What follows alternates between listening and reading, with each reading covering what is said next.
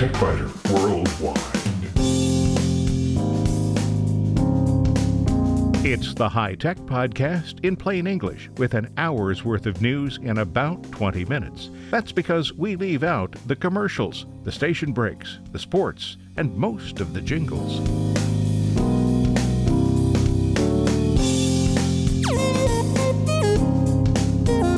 Podcast number 770 for the 19th of November, 2021. This week, if your computer isn't eligible for Windows 11, but you'd really like to have Windows 11, there are ways to install it on most computers that run Windows 10. Microsoft won't stop you, but they also won't help you.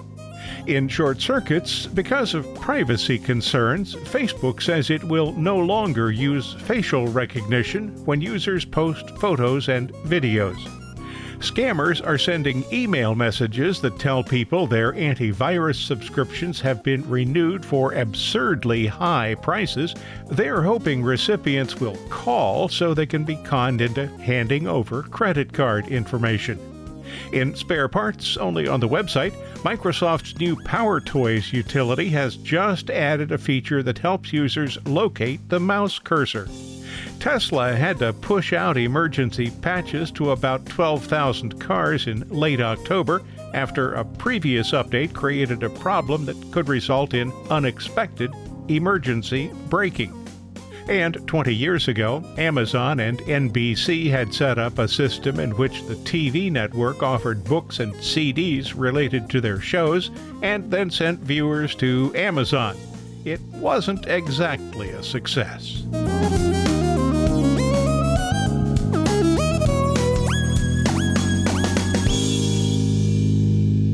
If you own a computer that's not eligible for Windows 11 and you've wondered if you might be able to install it anyway, the answer is yes.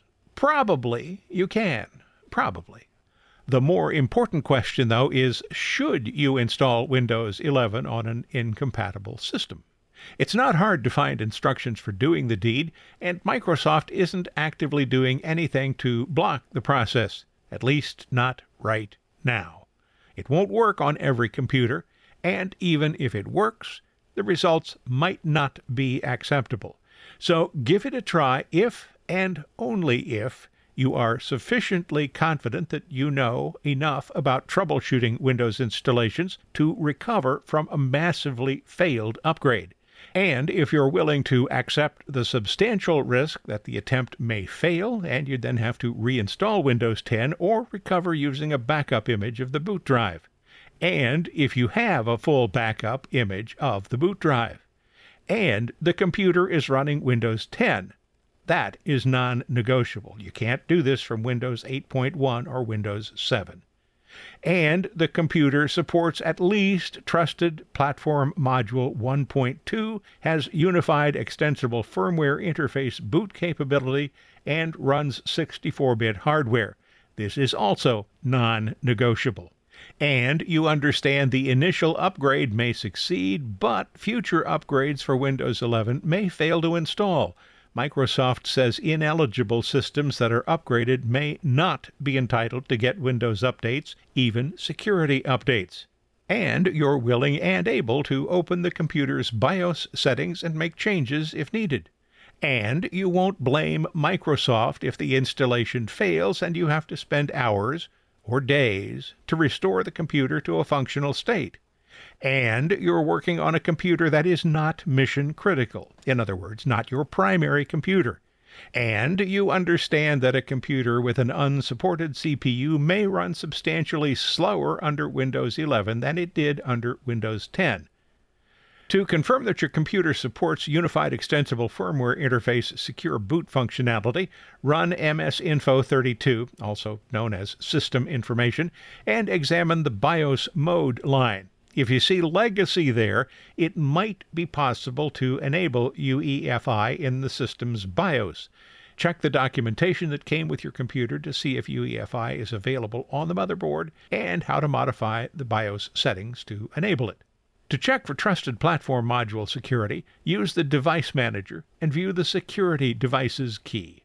If the device manager has no security devices key, or if TPM is present but less than version 2.0, Microsoft will tell you that Windows 11 cannot be installed.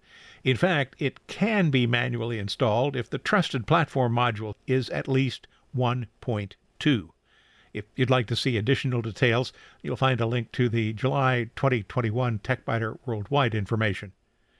So, if you have placed check marks beside each of those conditions, let's see what's involved. There is a huge list of unapproved CPUs, and perhaps you're wondering why that's the case.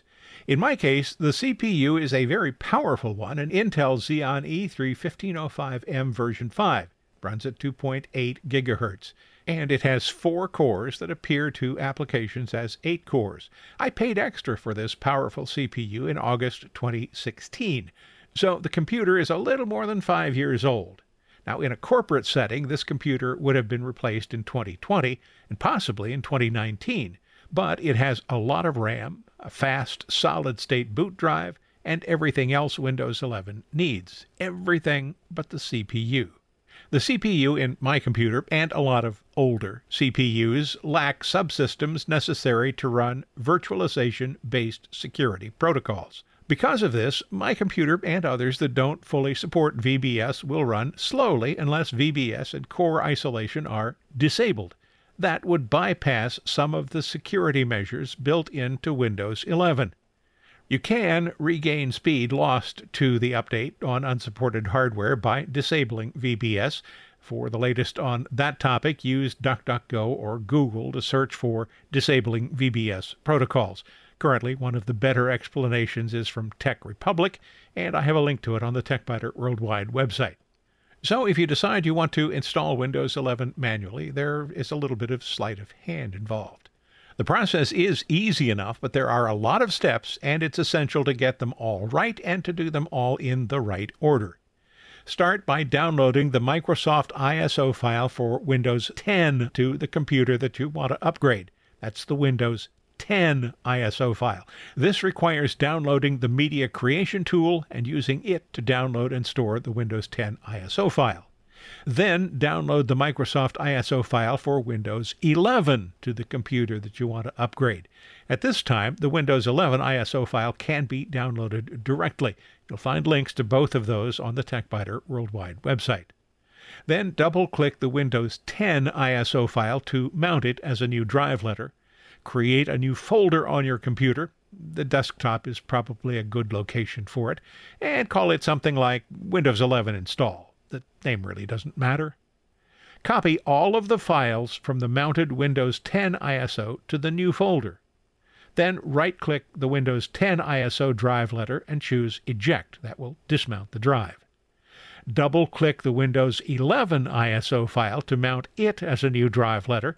Navigate to the Sources folder on the Windows 11 ISO drive. Locate the install.wim file. Copy it to the Sources folder in your new Windows 11 Install folder. Right-click the Windows 11 ISO drive letter and choose Eject to dismount that drive. Then turn off VBS and core isolation security, following guidelines you'll find on the Tech Republic site I mentioned a little bit ago. Run setup.exe from the Windows 11 install directory that you created on the desktop and follow the prompts to reinstall Windows 10. Yes, reinstall Windows 10. That's what the installer thinks it's doing. Windows will think you're reinstalling Windows 10 because it doesn't know that you sneaked the Windows 11 installation file into the Windows 10 installer. Clever, huh? Go slowly and read every message you see. You'll see an Advanced Options link during the process. Be sure to click that and specify that you want to run the process without online assistance or updates. After all, you don't want Windows 10 updates. You want Windows 11 to install. And once that's been done, then you can deal with the updates. Easy enough, but still fairly complex. So I have a final few questions. Have I done this with my computer? No. I do have another computer that's even older than the primary computer, and I thought about trying the process there. That computer has Unified Extensible Firmware Interface Secure Boot functionality, but no Trusted Platform module. So it looks like the only computer I have that will run Windows 11 right now is a Surface tablet. Should you do this to your computer? Well, it's your choice, of course, and I presume that you've worked your way through all the cautions on the way to a decision that works for you. It is likely that I'll wait for Windows 11 on my primary computer until I buy a new computer, even though I really like the way Windows 11 works on my tablet computer. And the third and possibly most important question, how important is it to you to have Windows 11 on your computer? Windows 11 is more secure than Windows 10, although if you have to disable the security features, it's not.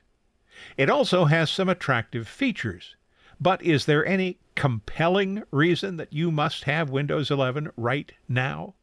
Windows 10 will be supported for several more years, and maybe waiting would be the better choice if it's likely that you'll replace the computer before Windows 10 support ends. This advice does not apply to computers that can be upgraded to Windows 11. If your computer can be upgraded, it should be upgraded. Now, you may want to wait 6 months, but do accept the update. What have you decided? Let me know. If you find these podcasts useful, and I hope you do, might you consider a donation? There are no ads here, and support from listeners is the sole source of income. It's easy. Just visit the website and click the donate button near the top of any page. You can make a one-time donation or schedule a repeating donation every month. I thank you. And so does the cat.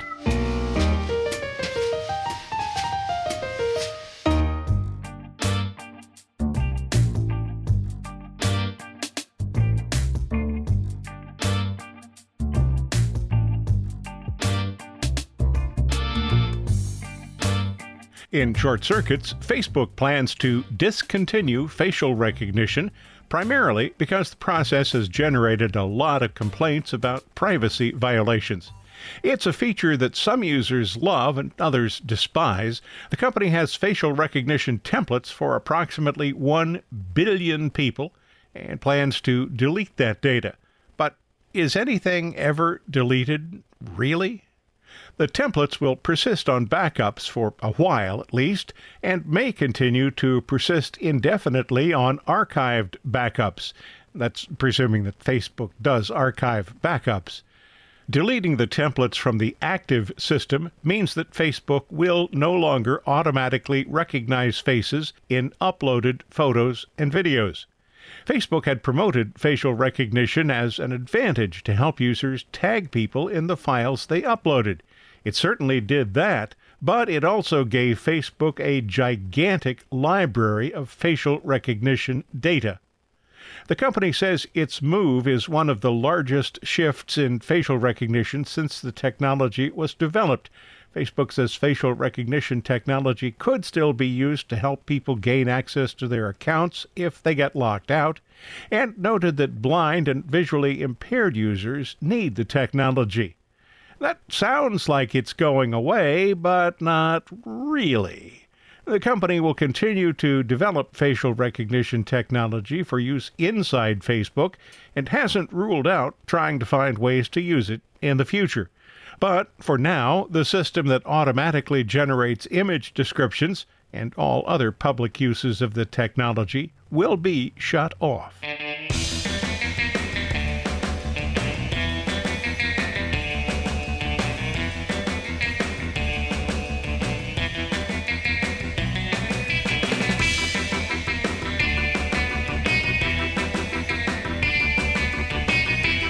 Is your antivirus expiring?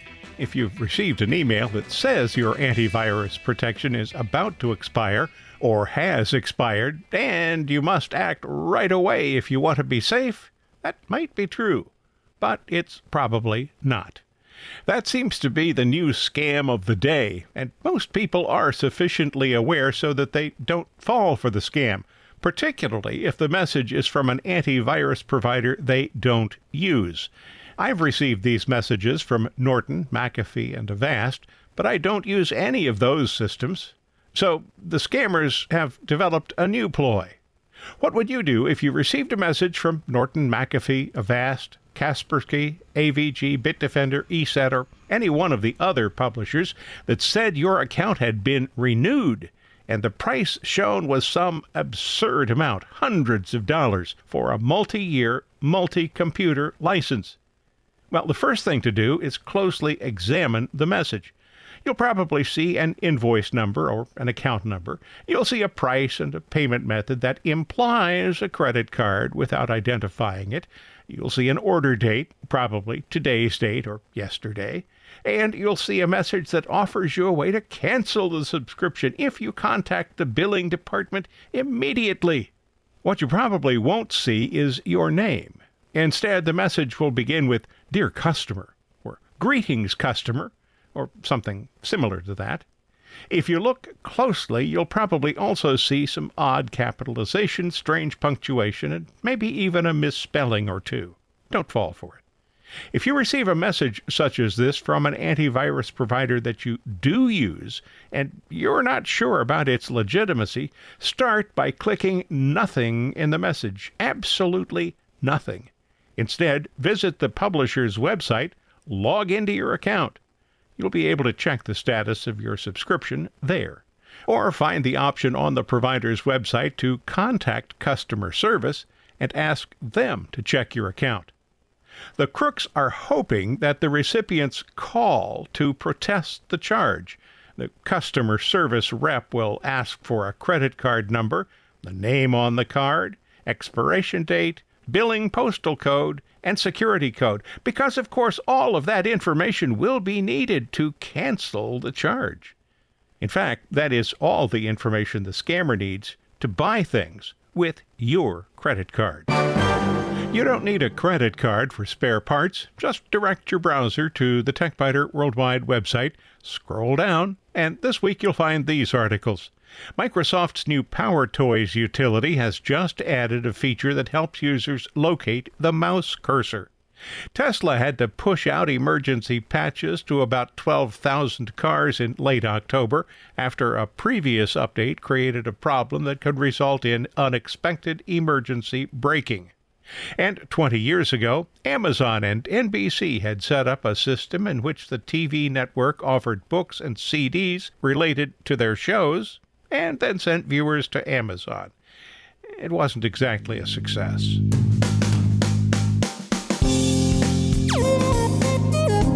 Thanks for listening to TechBiter Worldwide, the podcast with an hour's worth of technology news in about 20 minutes. I'm Bill Blinn. Be sure to check out the website, www.techbiter.com. And if you like, send me an email from there. See you next week.